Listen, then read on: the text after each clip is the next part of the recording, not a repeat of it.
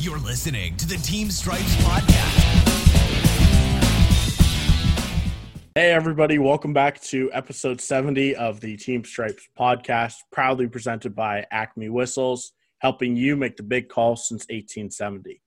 The legendary Acme Thunderer is now available in matte black. Acme Whistles, proudly associated with the NHL since 1917. Ross, how are you on this fine Monday afternoon? I am awesome. This is take 2 at episode 70 of the podcast. Me and Brendan got about 20 minutes in and realized, oh crap, we didn't hit the record button. So, as usual, the level of professionalism is second to none. And the worst part is we were having a great show up until that point. And then all of a sudden, I know the show, we were doing so good, and we're not going to be able to recapture that because the first take's always the best. And I was like, I'm not recording. So I'm doing good. It's hot and humid in Tampa. We're one win away from the Stanley Cup. I called it Tampa in 6. I think it's going to happen tonight.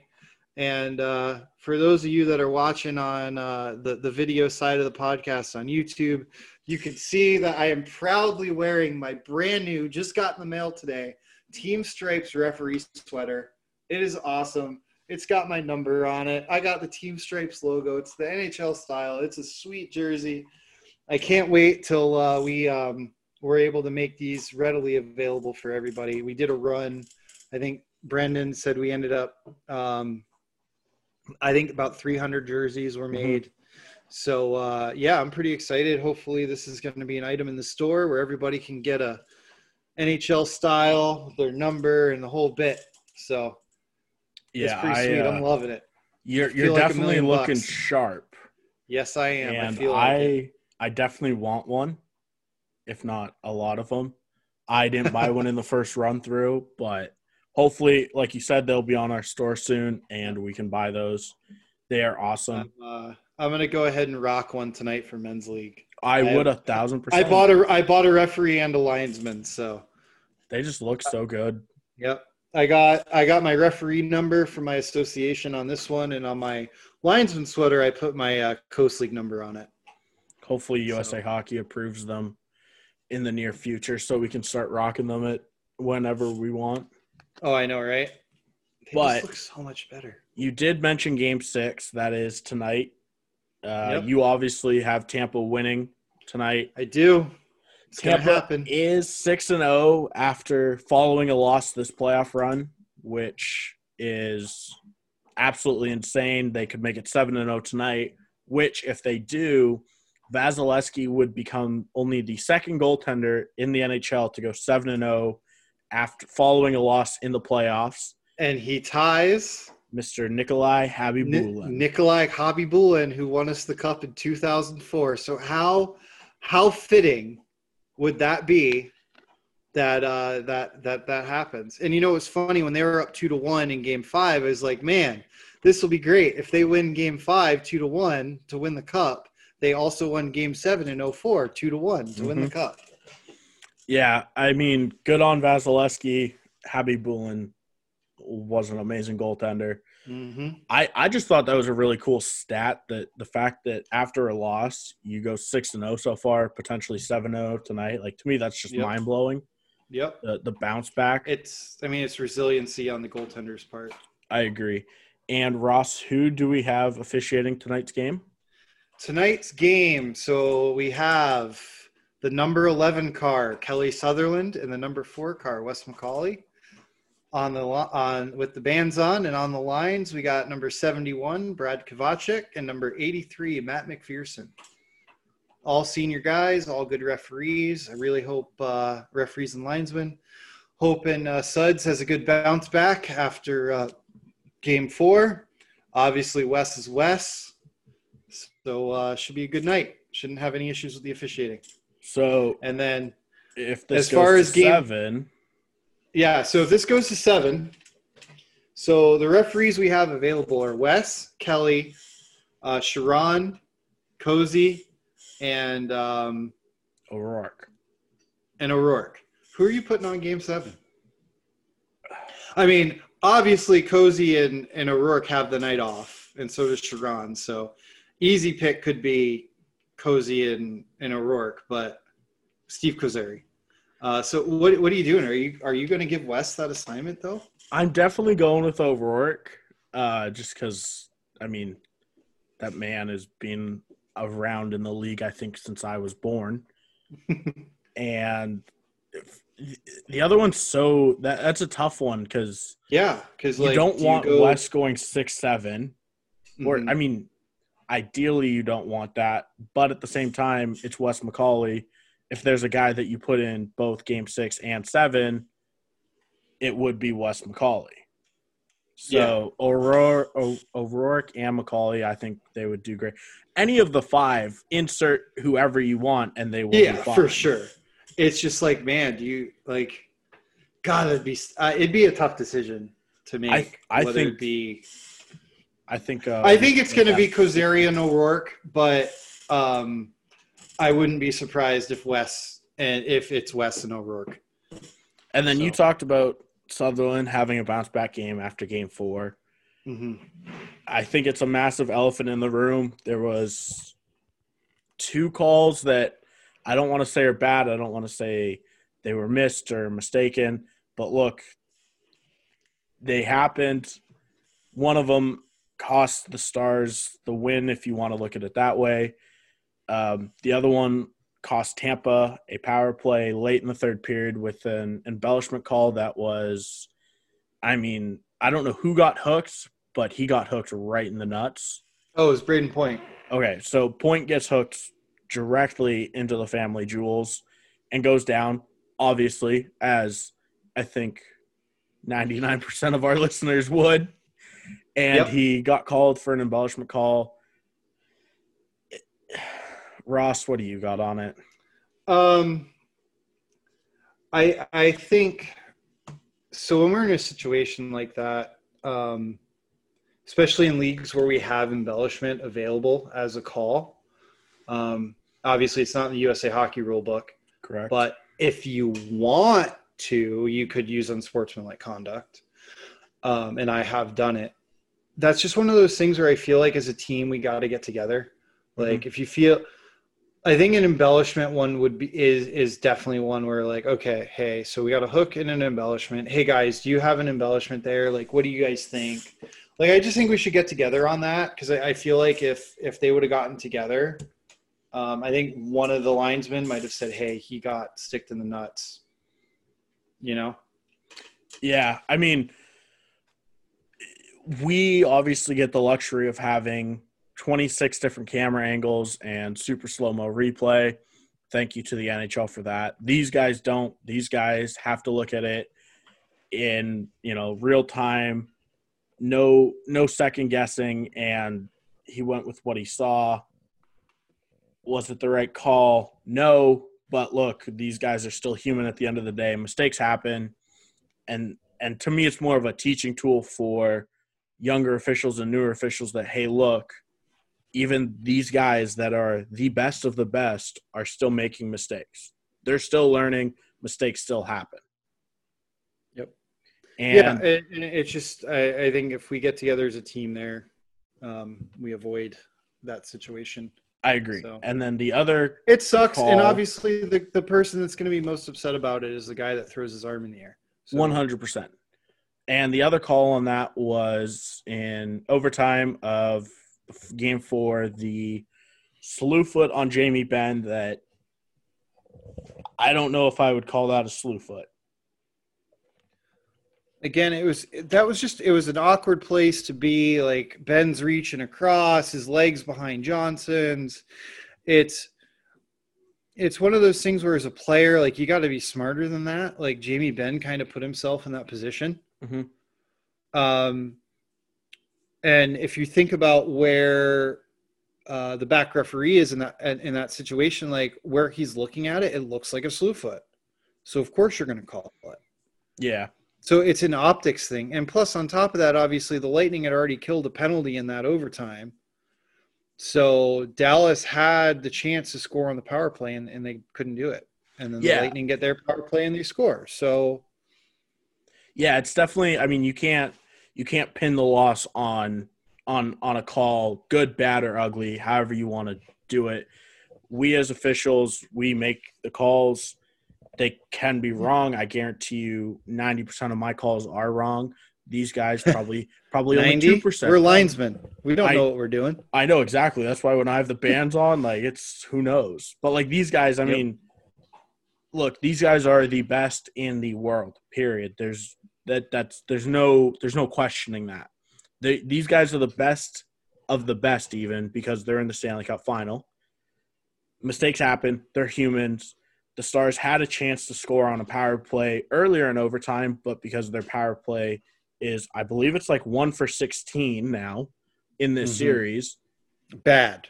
The Lightning are like 50%. Yeah, I mean, the Stars, if they were even close to 50% on power plays, would have wrapped up this series already, just based on the fact of power play goals alone.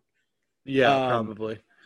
I do wish, though, in those situations that the coach's challenge was a little bit, I guess, extended so they could challenge a few more things so they could challenge maybe. Well, and then obviously that goes in line with the icing call too. So we got 5, those penalties and then that icing call in game 5, which thank God the Lightning didn't score on that off that icing, because we'd be listening to Dallas Stars fans the way Stars fans listen to Sabres fans, just like Lightning fans listen to Calgary Flames fans. Had to throw that shot in there. Yeah. But, I mean, it's just one of those things, like, but if you notice the gamesmanship of the referees taking their sweet-ass time getting them to line up for that face-off, so. Yeah, I mean, that icing call, if you didn't see it, it went off the crook of Vasilevsky's pad, and behind the goal line, the referee was on the far side looking at the benches. He wouldn't have had any chance to see where the puck hit. The linesman in that situation is looking at who's going to win the race. Is the goalie moving? Is this even still icing? Like, there's so many things going through his mind. Well, yeah, clearly. And you see that play and you're like, okay, it hit the post. Yep. I mean, that's what I thought happened watching it live until they showed the replay. I was like, whoa. Mm-hmm. So I do wish that coaches had a wider range of what they could challenge, even if they do institute that, hey, if you challenge this penalty or this icing and you get it wrong, it's going to be a bench minor for you for the game. Or something I just thought about is we just changed the rule. If you ice the puck and it hits the goalpost, crosses the goal line, it's not icing because it's a shot on goal. But it's not a shot on goal. But it is. Not in the official stats. A shot on goal has to be like it's I know how I was told. Like, it's got to be going in the net for a shot on goal, which I think is gotcha. Yeah. Well. Yeah. But if you hit the post and it goes out of play, it stays in because they say it's a shot at the net. So whatever. It's a shot attempt. Yeah. I just think it'd be one of those things if we make hitting the goalpost a shot on goal and say if it hits the goalpost and crosses the goal line, now we eliminate any chance of that happening. But again, it's a 1 in a million thing, so who cares? Yeah, it's like one of those things. It definitely sucks that it happened, and it happened in the Cup Finals. But look, it happens. Yep. Also, in Game 3, I think we have to talk about the one and only Mr. Steven Stamkos making his beautifully long-awaited return for him to score a goal and have 2 minutes and 47 seconds of ice time. Which was less than one shift that Victor Hedman had in a game before Game 5. Game 5. He had a 3 minute and 2 second shift. Unreal. I mean, Steven's just the most unlucky player in hockey, man. He the guy works his ass off. He's a damn good goal scorer. He just keeps getting hurt. It sucks. It sucks his body's failing him, but it is what it is, But man, that goal was amazing. I thought he was going to jump over the glass. I mean, thankfully at the end of the day, because he did play in a Cup final game and I think it's like 41 regular season games. Well, it's either or. You have to do 41 regular season games or one playoff game to get your name on the Cup. So either way, his name's going on the Stanley Cup at the end of the day for it to be engraved there for many, many years. And if he didn't qualify, I guarantee you the NHL would have made an exception. Oh to yeah, the rule for Stamkos. 100%. However that works, I believe the team just sends in a list of names. His name would have been on there. Hopefully we see more of him next year. Hopefully it's not anything career ending. But as you said, he's good for an injury once a year, which sucks because he is a phenomenal player, phenomenal talent. He is. And having him and Cooch on the power play is just unreal. Yeah, I mean, that it's dangerous, that's for sure. Mm-hmm. Well, let's talk about our interview. Yeah, so our interview for this week is Mr. Andy Hudson. He is a lot of you guys might recognize that name from Facebook with the Missouri Ice Hockey Officials there we go. Association. MIHOA. Yeah, I always see MI in Mississippi. He does no, MI is Michigan. MS is Mississippi. Don't know. He does all their recruiting, and he's got that podcast that he does where they do live streams and good guests and all of that. So he's a good dude. We had a great interview with him. I jumped in a little late because I was teaching a level 1 seminar, but I hope you guys enjoy the interview. On this week's episode of the Team Stripes podcast, I would like to welcome to the podcast Mr. Andy Hudson, the official education coordinator and development for the Missouri Ice Hockey Officials Association. Andy, how are you? I'm doing great. Thanks for having me, Brandon. Now, I want to know what is your role as the development and education coordinator? Like what all, I guess, entails that? Yeah, thanks. So my role with the Missouri Ice Hockey Officials Association is to oversee our entire development and education program, all the way from the grassroots officials, educating new officials, training our members throughout all levels, from youth through into high school and juniors, and to really identify officials within our association who have potential and that we recognize can potentially move up to higher levels and eventually potentially the ODP and junior hockey into minor pros. Okay, so you, I think, do something that I've never seen before, and it's your live streams on Facebook. What idea, like, where'd that come from? Like, how'd you think of that? Because, I mean, it's a genius idea, but it's just something we've never seen, I guess, at a grassroots level. Like, how'd you think of that? Yeah, so, well, it's kind of a funny story. My real job is a director of marketing for a company that we provide corporate gifts and incentives for different corporations for their loyalty and employee recognition programs. And I had always, when COVID set in, I had always wanted to do something for my real job that involved some sort of interactive interview. And I was familiar with Facebook Live and other live platforms. And so I had one scheduled with one of our brands that we represent. And about, 5 days prior, I recognized that I hadn't done enough with Facebook Live and I wanted to do a practice run. So I called a hockey referee friend of mine, Joe Sullivan, who is well known in the collegiate hockey experiences. He works for the NCHC as a full-time referee. I guess it's not full-time in college, but as a referee. And he came up through the ranks of the ODP program and worked as high as the American Hockey League.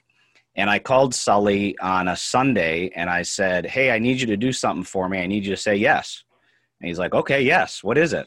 And I said, I need you to go live with me on Tuesday so I can test out a platform that I'm going to use for my real job. And so this was in March. And he's like, okay, I'll do it. Fine. So we did it. And I think we put it on YouTube at first. We did put it on YouTube at first. And a lot of people watched it, and we had a great time. I just enjoyed talking hockey with him. I enjoy talking hockey with anybody, especially officiating. And from there, I said, hey, let's just do this every week. So started doing it every week, and it just really grew from there. And what's been neat about it is, and I don't mean to ramble, but it's just allowed me to connect with a lot of people that I've known kind of a little bit, but to get to know them better, to explore officiating, to learn a little bit about how they got involved in this wonderful pastime, and to really just kind of help spread the word on how great officiating can be. I try to keep them very positive. and talk a lot about the great aspects of officiating, and just tell stories and have a good time. So on this live stream, what, like, do you try and, I guess, like, educate people, or is it more so just telling about stories, like showing people that, hey, like, refereeing is actually really fun and something you should do? Well, it's not really a formal education platform, really, Brendan. I mean, it's more of just a conversation and to have some fun. And if education happens along with it, then that's wonderful. Really, what I hope to accomplish from these things, and it really wasn't the intention going into it, but really, it's like if somebody out there, no matter where they are, even if they're in St. Louis where we're based, great. If they're where you're based down in Texas, that's fine, wherever. If somebody tunes into one of these things and says, you know what, that looks like a cool thing to give a try. And they come out and they lace them up and throw on the stripes and give it a go. That's really my hope. And even if it happens, if it works for one official, if it brings, recruits one new member to our family, the USA Hockey officiating family, then I feel like I've accomplished something. Okay, so I want to know a little bit about yourself. I mean, like, where's your, I guess, background and all of that with officiating? Sure. So I started when I was 15 in Albuquerque, New Mexico, a matter of fact, which is the hockey hotbed of the U.S., right? And I happened to live right near the ice rink. There was one ice rink in the entire state, indoor anyway. There was an outdoor rink up in the mountains, believe it or not. And I just was a rink rat as a player, and I decided to give officiating a try. A friend of mine asked me one day after practice if I wanted to make $6 cash, and I said sure. And so he threw me an extra whistle, and I went out there and tried it, and I fell in love with it. From there, I worked my way up through youth hockey like everybody does, and it was very unique being in New Mexico. There was one rink, and there was a very few number of officials. So it's kind of like we just worked all the games. Eventually, I went to school in Colorado State University up in Fort Collins. And then I started taking officiating a lot more seriously at that point, working my way up through youth hockey, and eventually did some ACHA college club hockey. And there was an old junior league called the American Frontier Hockey League, which everybody called the Awful. And we did some junior hockey there. And then eventually worked my way into minor pros. This was kind of before the ODP happened. I did attend a USA Hockey regional camp, which I think is called Futures Camp now, up in Michigan, and was eventually asked to work some minor pro hockey in what's called the Western Professional Hockey League. And in fact, I just did one of our my whole live broadcasts with two former Western Professional Hockey League referees. We did it together, and one of my guests on the last episode, Brian Bull, he and I were roommates together, and I worked about 70 games that first season as a linesman, and I think Brian and I worked 55 of them together. So we kind of were always in sync. We knew when each other were going to sneeze or whatever, and anyways, it was a good time. It was the Wild Wild West. It was a lot of fun hockey, and from there, I just continued to work at various levels of hockey. I don't consider myself really a great official. I feel like I've learned through the years to become a good official, and I just really love still skating, and mainly now as I've gotten older is really giving back to the newer officials and the younger officials who are coming up through our association. So how easy was it for you to skate 55 games with the same guy? I mean, because you're either going to hate him or you're going to love him. Hopefully you love him because you're going to spend that much time together. But, like, how easy was it? Well, I did love him as a roommate, right? As a roommate, as a fellow official, a great guy. And we shared similarities in that we both kind of loved officiating and came up officiating. That's a great question. We traveled together. We shared an apartment together. We shared West Texas car rides to these rodeo barn rinks together. So we had a lot of fun. Working together was fantastic because as we began to work more games together and eventually 50 to 55 or whatever the number was, talk about really being in sync and from a technical perspective of officiating, we really had each other as supported as linesman partners. We really knew, we could tell when one of us was going to bail on the line. We call it pulling the chute, and the other could step up and cover the partner. And we just were really in sync that way. There's some old videos out there of us breaking up fights together, and we kind of had the understanding that since he was the taller and stronger guy, he'd take the aggressor, and then I'd take the guy that was getting the crap beat out of him, which I appreciated. So, but it was a great time, and Brian Bull is a great guy. We hadn't talked in years until our recent live episode, and it was really great to reconnect with an old friend.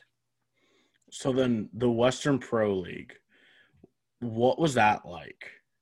Just as in general, I mean, I hear stories all the time from the older officials, and it just sounds like it was a jungle.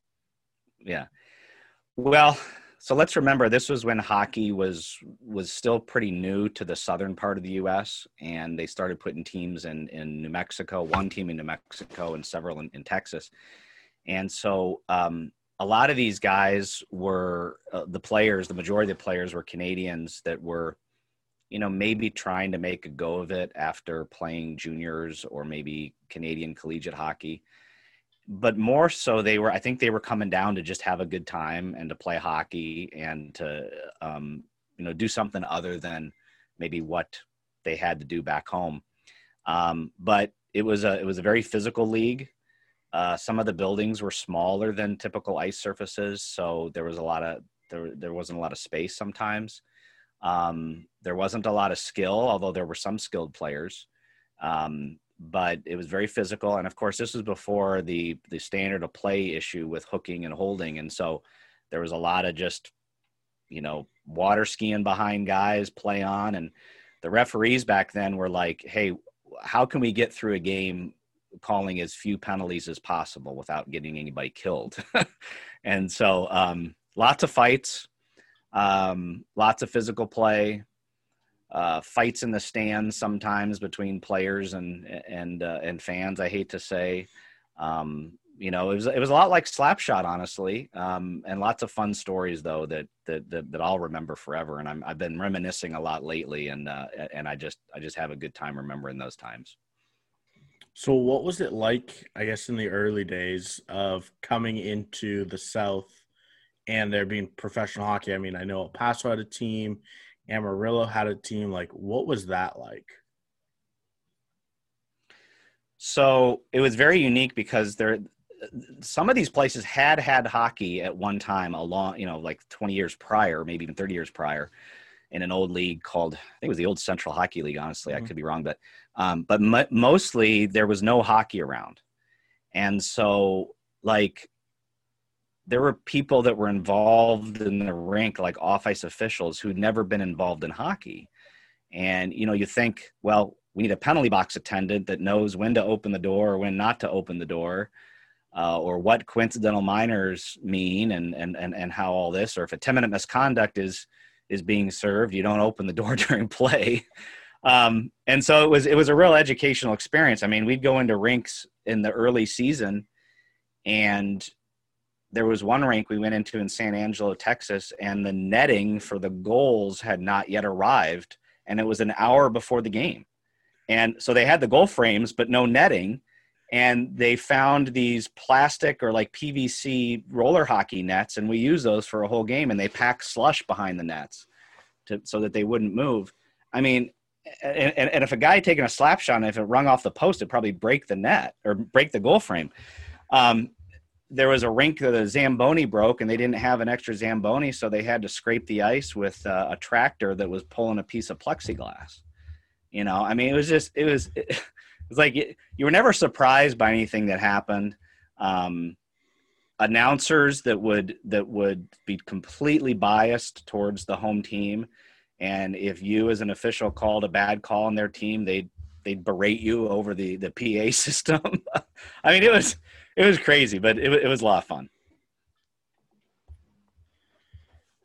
So to go along with that, I guess to turn back more so towards what we're doing now, how are you retaining officials? I know we have that. I mean, that's a huge problem everywhere. How are you doing that?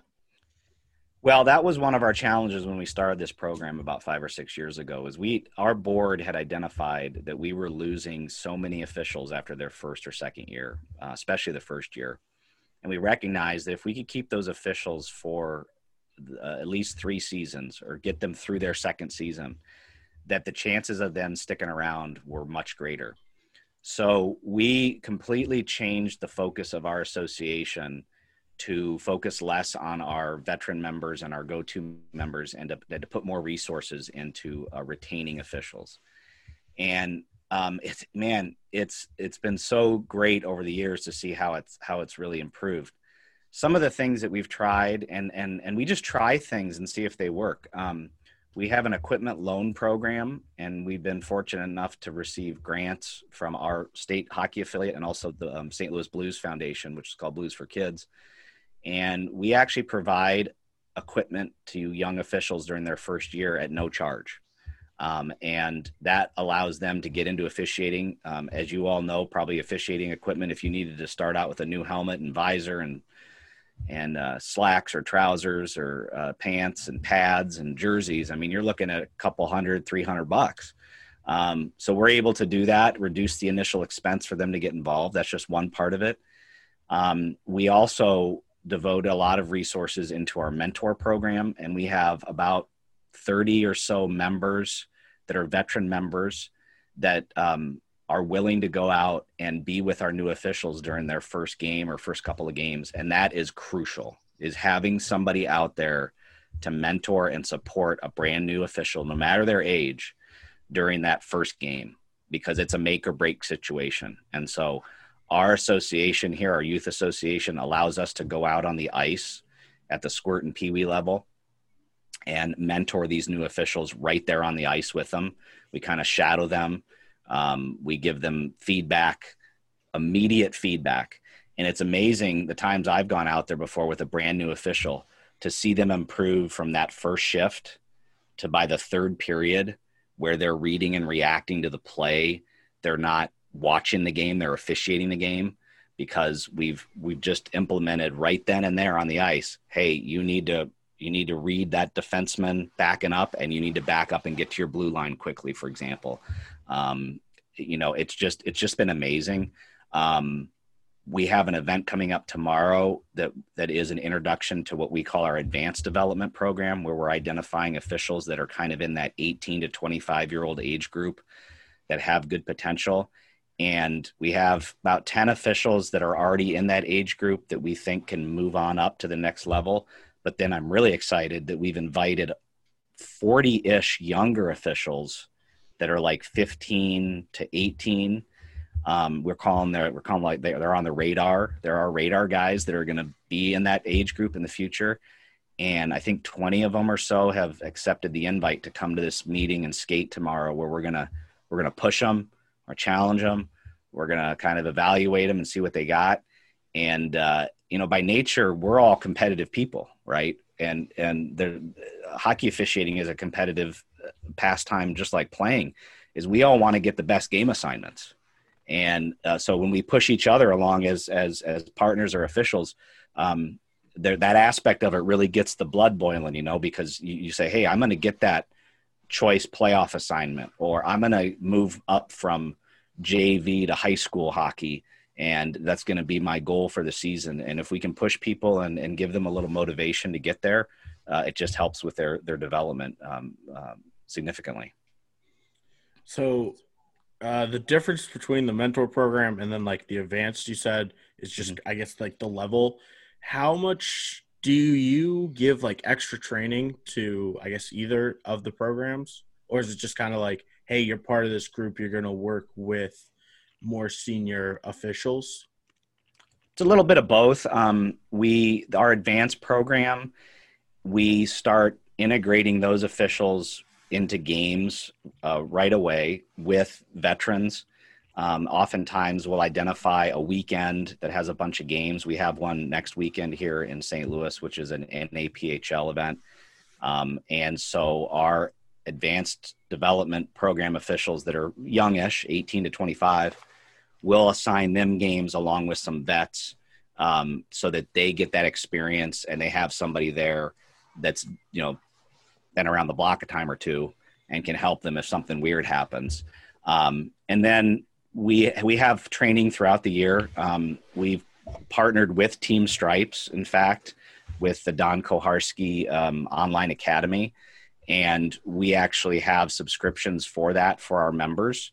And we can, again, through grants that we've applied for, we were able to fund it, which has been fantastic. And so we can use those subscriptions to give access to our members to this really great training that Team Stripes has produced along with Don Koharski, and give them some extra training ability. Don Koharski actually lived in St. Louis for several years, and his son Jamie came up through our association, and he started together. And if you want to hear some funny stories about Jamie, I'm happy to share those as well. But so it's been fantastic. It's but honestly, Brendan, it's almost a case-by-case situation because every official is different, right?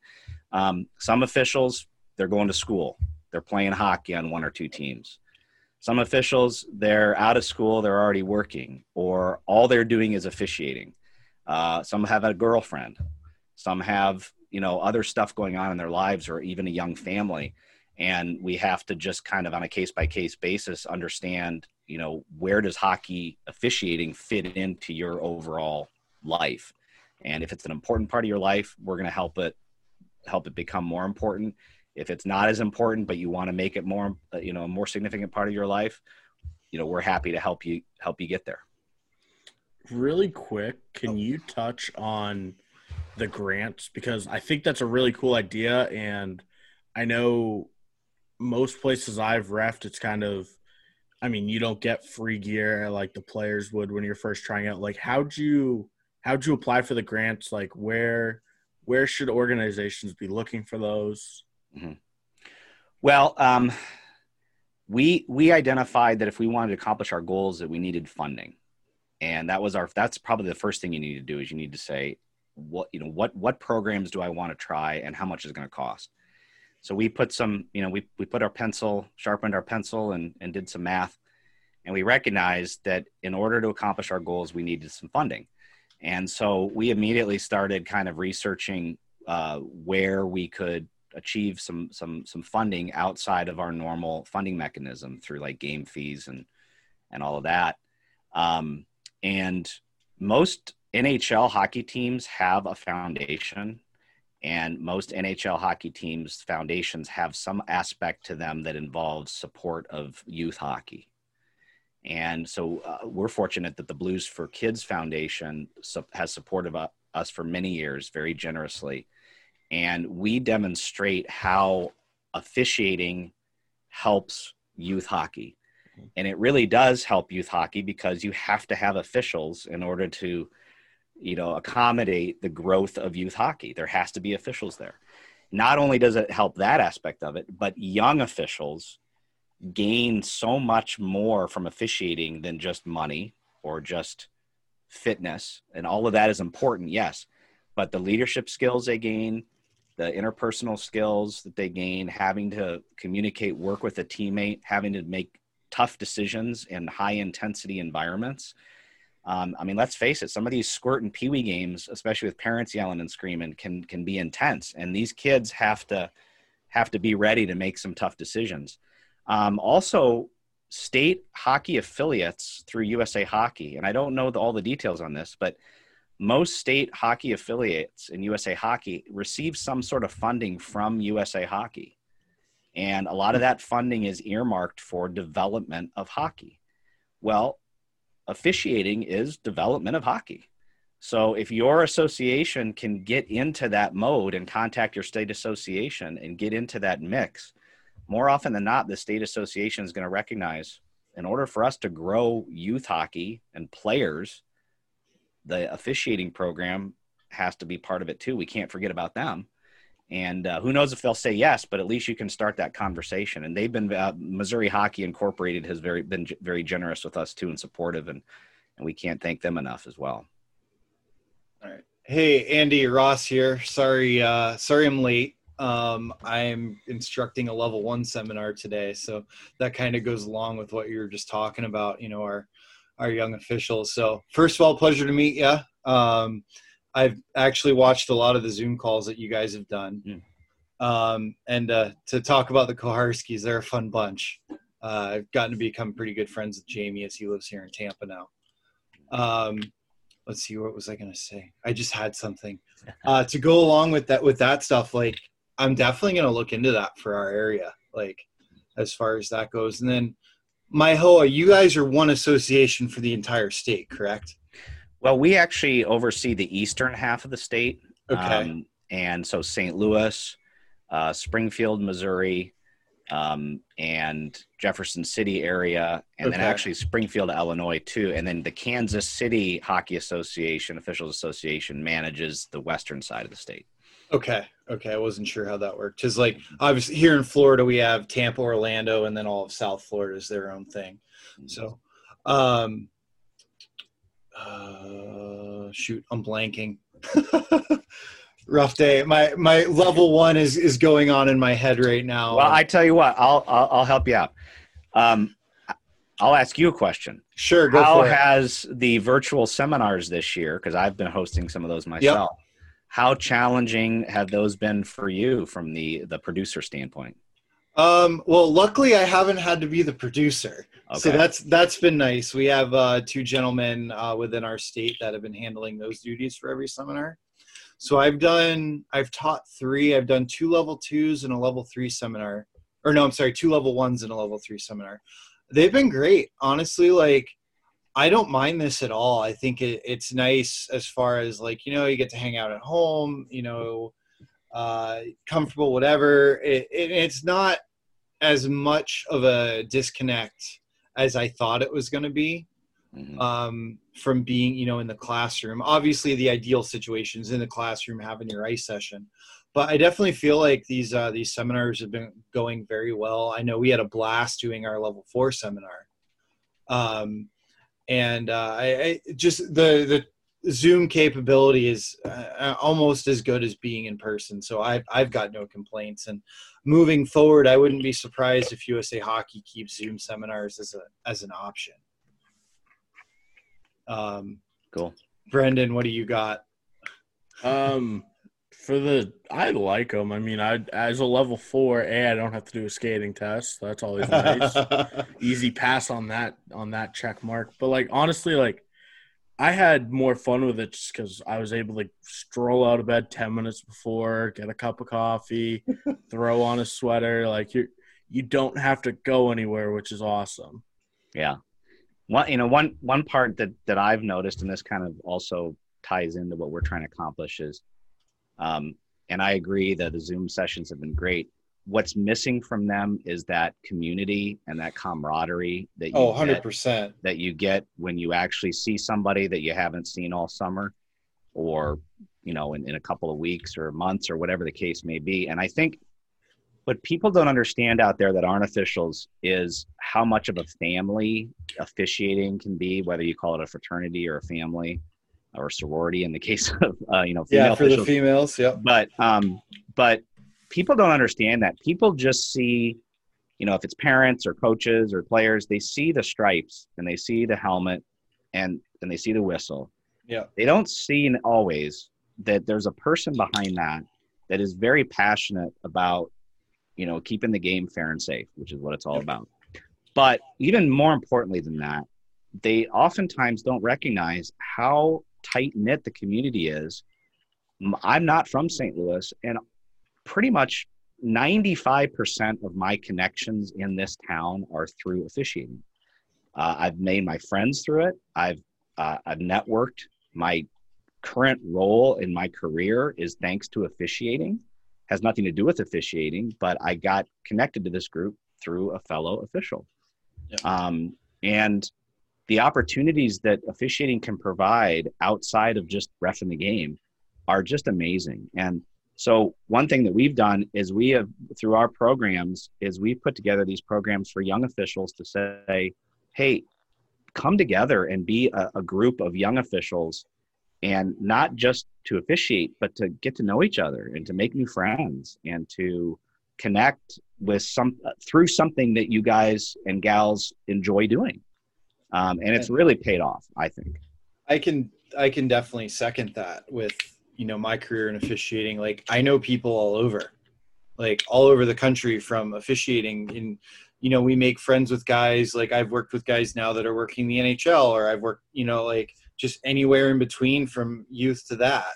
So, I always tell people too, like, they're like, oh, why do you referee? Well, one, I enjoy it. I love the game, but y'all don't realize, you think players and coaches have fun? You think the parents have fun?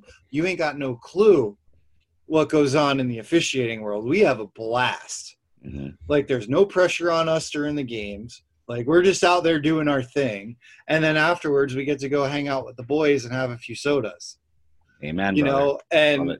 And the camaraderie is second to none. Like, I compare it to my time in the military. Obviously, it's being military, brotherhood, fraternity, sorority, that whole thing as well. And I've never seen or been a part of a more tight-knit group other than when I was in the military with refereeing. Like, guys everywhere. Like, I could, be anywhere in the country and like, oh shit, I need a place to stay. Let's see, where am I? Oh, I know a guy that lives here. Text him. It's, and the relationships you have, like, all my best friends are all officials. Like, and today during our level 4 seminar, we were talking about, like, a few of us have known each other almost 20 years and we're only in our mid 30s. Like, it's crazy to think about, like, growing up together and, you saying getting these young officials together to like be friends and get to know each other. These guys don't realize this, but 20 years from now, they're going to be the ones sitting in our positions. Sharing these stories of, hey, when we worked the NA together, or hey, when we did this or when we did that. And they're going to be teaching the next guys. Cause at the end of the day, when we talk about referee development, yeah, obviously getting to the NHL would be awesome for anybody, but that's winning the lottery. Right. You want to work the best level you can, get to the highest level you can. But the part when it comes to USA Hockey is once you achieve that level that you get to, your next goal is to get the guy behind you there. Amen. Yeah. And so, right. Go ahead. Yeah, no, I can't echo those comments enough, because we have recognized that in order for us to be healthy as an association, we have to get more people involved. And my advice to any association out there is, if you have a core group of board members or assigners or whatever your title is, or officers, don't forget about the new members and put yourself in the shoes of somebody who's just new to this and has only been around a year or two. And they have good ideas too. All right. And to get somebody involved that's only been around for a couple of years, it brings new energy and enthusiasm into your association, and it can really help get that spark going. And, new ideas and new optimism, or just optimism in general, can really help the health of any association. And we have to, in the bigger picture, USA Hockey has to continue to involve as many different people in the officiating department as possible to make sure we continue to retain and recruit new members. Well, like an example, like, bringing up the new guys and whatnot. Yesterday, I worked a USPHL game here. We had a 45-year-old, a 37-year-old, and me being 34. Like, what are we doing here, guys? Like, where's our young guys? Like, and I know we're kind of in a weird spot right now. Our young guys are all gone. We have a couple in the ODP, a couple guys left, whatever.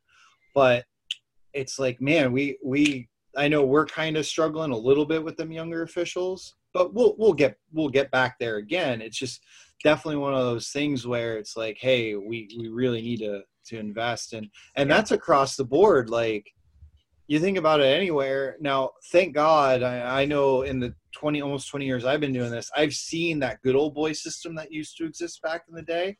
That's gone now. for the most part. I think it's still out there in a way, but it's how do we recognize it, and identify it.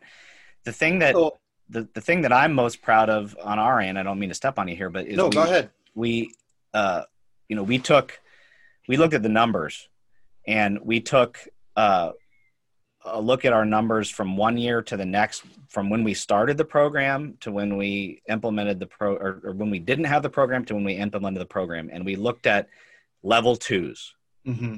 If you look at the level 2s in your system, that is where your retention is, right there. Yeah. So if you go from 100 level 1s, and then the next year you only have 20 level 2s, that's a problem. That's your problem. So what you need to do is you need to turn that 20 into the next year, turn it into 30, and the next year turn it into 40, and the next year turn it into 50, and so on. And we were able to do that. Now, 6 years later, those kids that were level 2s 6 years ago are now level 3s or maybe even level 4s with 4 or 5 years of experience or whatever the case may be.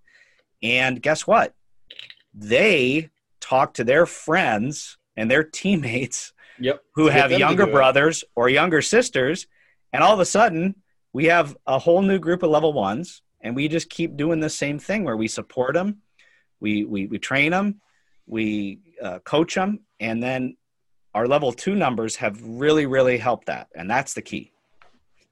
That makes sense, especially with, the way you're doing your mentor program. And I know here for a little while, we kind of struggled with numbers as far as youth hockey goes, but obviously with the Lightning in the position that they are, and they do a lot in the community, like we're at the point now we have 25-ish high school teams and a ton of youth hockey. So it's definitely, the opportunities are there. That's for sure. It's just a matter of, getting guys to do it. And and you have the perfect opportunity there with Jamie and Don Koharski. Oh yeah, for sure. Jamie definitely helps out when he can. Don's a little busy, most of the year, but we've had them come and do a few things. Jamie's been pretty involved. Actually, he registered for a year and did some men's league games with us. So like he'd do men's league games with myself and like Charlie O'Connor just for fun. But it's definitely huge having them around. And then we have TJ Luxmore also lives in the area, so when he can, he helps out. I'll tell you 2 quick Jamie Koharski stories. 3 quick Jamie Koharski stories. All right, let's go. The first one is that we played on a men's team together called the Blind Mice. Okay. And he was the center, and I was a winger, and I was the playmaker, and he was the goal scorer. So I would. Okay. I could never score goals, but I had pretty good hands to pass it anyway. Gotcha. So I just set him up and he'd score. The second story was the first ever time he lined a junior game in Springfield, Illinois for these junior Blues. Jamie lining, that's a scary thought. I was his linesman partner and a referee named Jim Carrico from here. Don Koharski drove us up in his Mercedes. At the end of the first period, it was a preseason game. At the end of the first, so these players are still trying to make the team. At the end of the first period, we have our first fight right at the horn. Okay. Guy gets his arm loose and pops the guy right in the nose, and it explodes like a tomato. There's blood everywhere. We go in to break it up, and of course, as the veteran official, I take the guy the puncher. Jamie gets the punchee, who's got blood all over him. We get into the dressing room. Jamie has blood on parts of his body that I've never seen blood before. He had it on his helmet. He had it on his arm. He had it on his skates. He had it on his nameplate. I mean, it was ridiculous. That's amazing. And so Don comes in between the periods and goes, he looks at me and he looks at him and he goes, Jamie, you're the effing rookie. Oh, that's great. The other story was in the old United Hockey League. Oh my goodness, the U-Haul. We were he was lying in the game too, and I was his linesman partner. We get to the rink. Now it's an hour before the game. The referee hasn't shown up. Uh-oh. So we get on the horn with the league, and we find out that two referees, this is a 3-man system, referees ended up in Fort Wayne one of which was supposed to come to St. Charles. Oh no! Did they read the schedule wrong, or did they schedule them wrong? I don't know, but my goodness! So I'm on the phone with a guy by the name of Mitch Lamoureux, who was the coordinator, and I said, okay, one of the off-ice officials is a local linesman. He's going to get his bag. So we've got 3 officials. I said, I've got my orange armbands. I'll ref. Jamie will line with this other local guy. Mm-hmm. Mitch goes, put Jamie on. So, okay. So I give the phone to Jamie. Jamie is, I think, 18, maybe 17. Okay. I don't know. Jamie gets on the phone. Yes, Mr. Lamoureux. He goes, well, wait. Well, Huddy's here. Wait, you want me to do what? Oh, okay. And he hangs up the phone. I said, what did he say? He said, I'm reffing the game. And I take my, because I didn't have, at the time, I didn't have my ref jersey. I just had an extra set of snap-ons. Right? Here you go, bud. And so I take my snap-ons off and give them to Jamie. And he goes, I guess I'm reffing this pro game. It was his first pro game ever. That's amazing. And he did a great job. I mean, it was great. So we had a good time reminiscing with that. Oh my goodness. Yeah, he's such a good dude. It's funny. I was going through some personal stuff, and like me and him became better friends through it. And he got me into wrestling. So now our thing is we get together and watch wrestling pay-per-views once a month. And then so there's one tomorrow night, and he texted me last night. He goes, if the boys win tomorrow, the Lightning, I'm out because I'm going to be with Liz partying. Of course. Because obviously his wife works for the team. So well, tell him hi when you talk to him. We've reconnected a little bit over the years. But. I will. I'll shoot him a text here in a few minutes. He's such good people. We'll definitely have to have you back to talk more about the mentorship stuff. I think it's something that across the board, I think with USA Hockey, we could all be better at. And I know, like, with the talks you guys do on Facebook and this and that, like, I feel like you guys do a really good job within your association. But just having, maybe a little more information and just touching base from time to time, talking about that kind of stuff would be awesome to spread your knowledge, because it's definitely something that I think a lot of people would like to hear. Well, hey, thanks, guys. I appreciate what you're doing as well. I mean, Team Stripes is a great organization that Brandon and others have put together. Yep. And I'm just here. I'm just a USA Hockey member who loves hockey. I'm passionate about officiating, and I love seeing our younger officials succeed. That's what really floats my boat right now. But I appreciate you guys having me on. Thanks so much. Thank you. We appreciate it, and we'll definitely talk again soon. Hope you guys enjoyed that interview, brought to you by our wonderful sponsors at Acme Whistles, helping you make the big calls since 1870. The legendary Acme Thunder Ear is now available in matte black. Acme Whistles, proudly associated with the NHL since 1917. Ross, obviously you weren't there for the whole interview with your Level 1 seminar, but what did you think of the interview? Dude, he's awesome. He's a good dude. I love what he's doing with his organization. I need to get with him to try to implement some of the stuff he's doing here. This guy, he's got such a passion for officiating, such a passion for developing officials. We need more people like him. And there needs to be an Andy Hudson in every association for referees. Like, that's just like, you need a guy like that. Like, he's good dude, man. Awesome interview. I agree. I never got to meet him before the interview, and talking to him, I mean, like, the guy just loved hockey. The guy loves hockey, and his biggest thing is just getting kids and younger kids into the game to grow that next generation, which at least down here in the U.S. is massive, because a lot of the guys I work with are all 10, 20, 30 years older than me. And the fact that I'm still a young guy is kind of weird. Yeah. I agree. Well, even me, I'm 34 and I'm usually the youngest guy. Yeah. Which not all the time, but a decent amount of the time. Like, this past weekend, I did a junior set. I had a 45-year-old, a 37-year-old, and me being 34. Mm-hmm.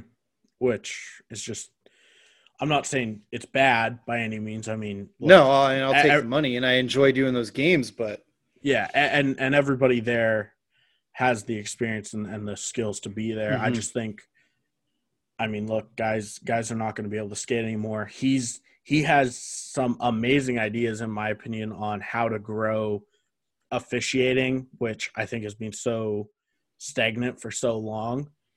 I think what he's doing is just fresh and cool and just smart. Like, I want him to come down to Dallas and get our mentor program and everything just up and running and flying, and it was really, honestly, really amazing. Speaking of older guys, we had a finally an official retirement coming from Chris Stewart today, who, after playing, it was 668 NHL games, finally announced his retirement. He went to training camp with Philly, I guess technically this season, even though it was a year ago. He had a great career. I always loved watching him play. He was a hard-nosed player. He's been in the media for a year now. I mean, all I got to say is congrats to Chris Stewart for a wonderful career. Ross, you got anything to add there? Yeah, good hockey player, hard-nosed guy, played the game good, played the game hard, played the game good. Played the game hard, blue-collar hockey player. You can't really ask for much more out of a guy like that. No, it was not the most skilled, but, he was a grinder. He played the game. He's what a locker room needed. He was a big locker room guy. Yep. For our rule of the week this week, though. Oh, did we get a winner last week for my crazy rule? Yes, we did, and that was actually surprisingly quickly. I can't remember what we asked last week, if we're being honest. Where is the face-off? Oh, okay. So that was in the USA hockey rule book, if I remember correctly. Yep. It was stays in the end zone. Yeah. Even though the attacking team is down a man from the what happened after the whistle, it still stays in the offensive zone. It was on the level 4 test this year. Yes, it was. So what's our rule of the week this week? Really quickly, to go back to last week, the situation was, for anybody that forgot, it was stoppage in Team B's offensive zone. Team A got a penalty, a delayed penalty, and then Team B got a penalty at the whistle, where was the face-off, and it should stay inside, even though that is ridiculous in my opinion. This week's rule, we are going up into Hockey Canada's rule book for it, and I want to know how wide the center ice red line is supposed to be in Hockey Canada. It's a wild number. It's very, very, very specific. Do we want it in meters, inches, centimeters? Like, what unit of measure? I want it how it's in the rule book, and I will metric. Well, actually, I don't know why, but Hockey Canada also has it in inches. It has, like, it says the number, and then in brackets, it gives the inches number. So if you give me both, I want to know the rule number, the subsection, and then the actual width of the line. Because cool. I don't know how many guys ever think about that ever, because it's a red line. Why would you? On to the NHL, though. There's been a few trades and signings that we have to talk about. For trades, we've had two really, really big ones in the past week. We had Pittsburgh making a swap with Florida. Pittsburgh got Mike Matheson, a D-man, and Colton Schwarvey, so I believe is how you say it. I don't know. Not going to try. All I know is Matheson's a bottom 6 D-man, and Colton is a bottom 6 forward. Colton played in Dallas, I believe, for a season or two. I always liked him. He was a good player. He was good in Florida. And that trade was with the Panthers, right? Correct. Florida received Mr. Hornquist. Good trade for the Panthers. It's a good Great pickup. trade. And I mean, the Lightning are still going to beat the crap out of them next year, so whatever. I mean, that's to be expected, though, I feel like. It's so funny because obviously we got swept by Columbus. Mm-hmm. And then this year, Bob went to Florida, and we just pounded him. Every game they played, they just pumped him. But when it mattered, they lost. Just remember that. Yeah, whatever. Another trade, though, that happened was Detroit received Mark Stahl from the New York Rangers and a 2021 second-round pick for future considerations. As we would say here in Tampa, I believe in the Yzer plan. So Steve's going to build something awesome in Detroit. I think Mark Stahl's a good pickup for some locker room leadership as Yzerman gets that team to be super young. They're definitely going to need a couple older guys, so Mark Stahl's a good fit. I agree. I mean, Mark Stahl's a great D-man. He's still got a few years left in his contract in the NHL.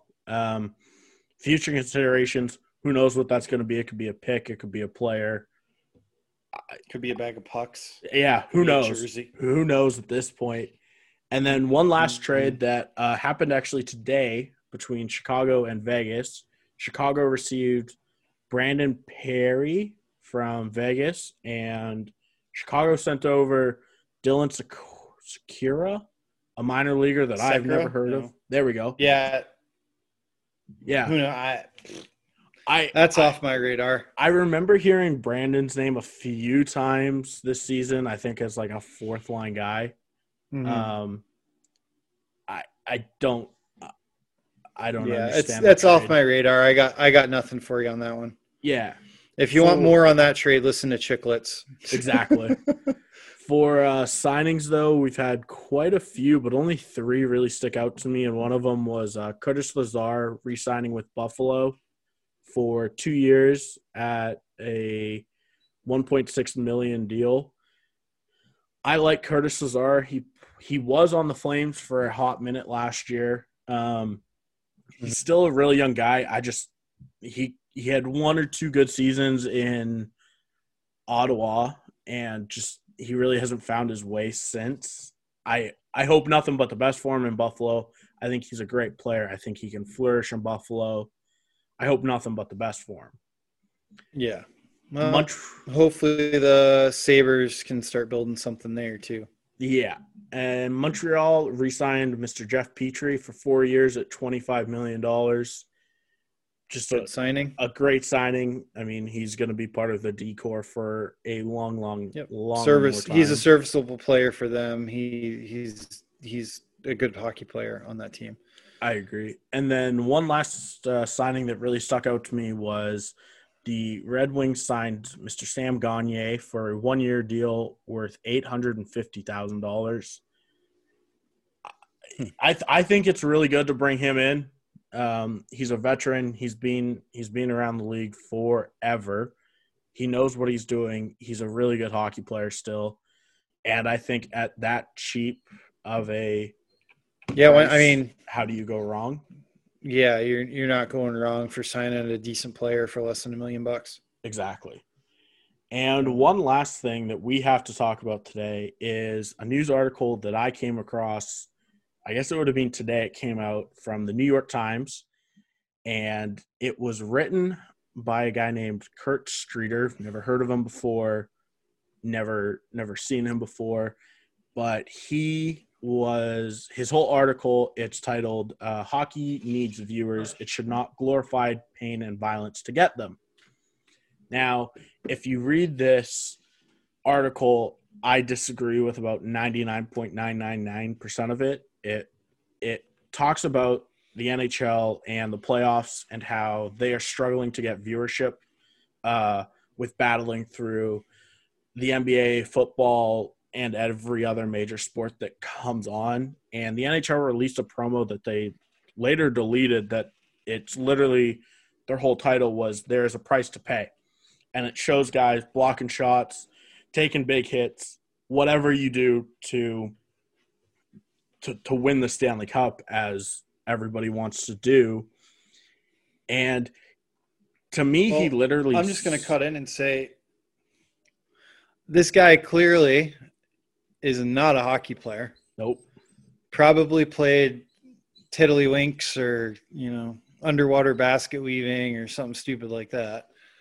Yeah, I mean, I'm sorry, dude, our game is awesome. I'm sorry that you don't enjoy watching it and you think it's too violent. Well, that's the game of hockey. It's hard hitting, it's fast paced. There's a lot of goal scoring. I don't understand how anyone can trash our game. Yeah, Come on, dude. I definitely don't Be disagree better with than that. My biggest issue is that he tried to bring up that fighting has been an issue in hockey, and sure, back in the 70s, I don't know what games he's watching because hockey fighting in the NHL is so far down. It's not even funny. Yeah, so obviously, I mean, back in the 70s and 80s, we had line brawls galore, and there was a lot of fighting. In today's NHL game, there's a whole lot less fighting. He obviously had to go at the fact that 3 minutes into the first game in the bubble, there was a fight. Clearly, to me, this guy's never played, never officiated, never done anything at a high level of hockey. Me being an official, I think fighting in hockey is a necessity at certain levels, I should say. I don't think we need it in peewees or bantams or midgets, but I definitely think that in pro hockey and even high-level junior hockey, there needs to be fighting in hockey. Not even for the simple fact that's what makes this game. It's just I think there is a need and a place for it. I just I don't understand these guys in these articles. I see them and I read them and I don't understand where they're really coming from. Well, they're coming from people that they're not hockey people, clearly. They're just not hockey people. It's, the whole PC culture, the this, the that, whatever. It's dumb. Whatever. Yeah, I mean, honestly, this guy's so far off my radar as far as that article goes. Buddy, don't stop wasting my time. Yeah, don't rate this garbage. It happened. Or as a certain individual or a certain individual would say, you are fake news. Yeah, it popped up on my Twitter. Me being me, I clicked on it, and obviously I read it. But I just wanted to bring that up, that I think it's a joke that they're even writing about hockey. Whatever. The guy's got the right to his opinion. I don't agree with it, so. Any whatever, press is good press, though, for the NHL. Right, exactly. So, but with that, we got game 6 I think with that said, we got 20 minutes till the puck drops. So yeah, so we're gonna Bolts. Go Stars. I got the Stars winning tonight.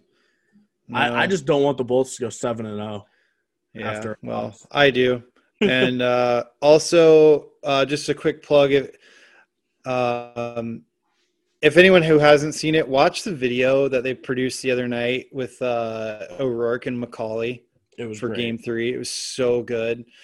And then don't forget to check us out on social media at Go Team Stripes on multiple different forums. So we got, I think, Instagram, SoundCloud, obviously. Facebook, Twitter, Instagram, Twitter, you YouTube. name it. Brendan's on it. We have our Ice Hockey Referee Club Facebook group. And then, obviously, we got to plug the Team Stripes Academy for those of you guys looking to improve your game, want to learn a little more, and learn it from one of the greatest to ever put on the stripes. Don Koharski's master course on officiating is available at the Team Stripes Academy. With that said, I think, Brendan, any last words? Just really quickly, anybody that wants to see that video of it was before Game 3, it will be up on – I will post it on all of our pages, so any social media that you find, go to it and you'll find the link. But besides that, go Stars, and see you guys next week. Go Bolts. Let's win the cup.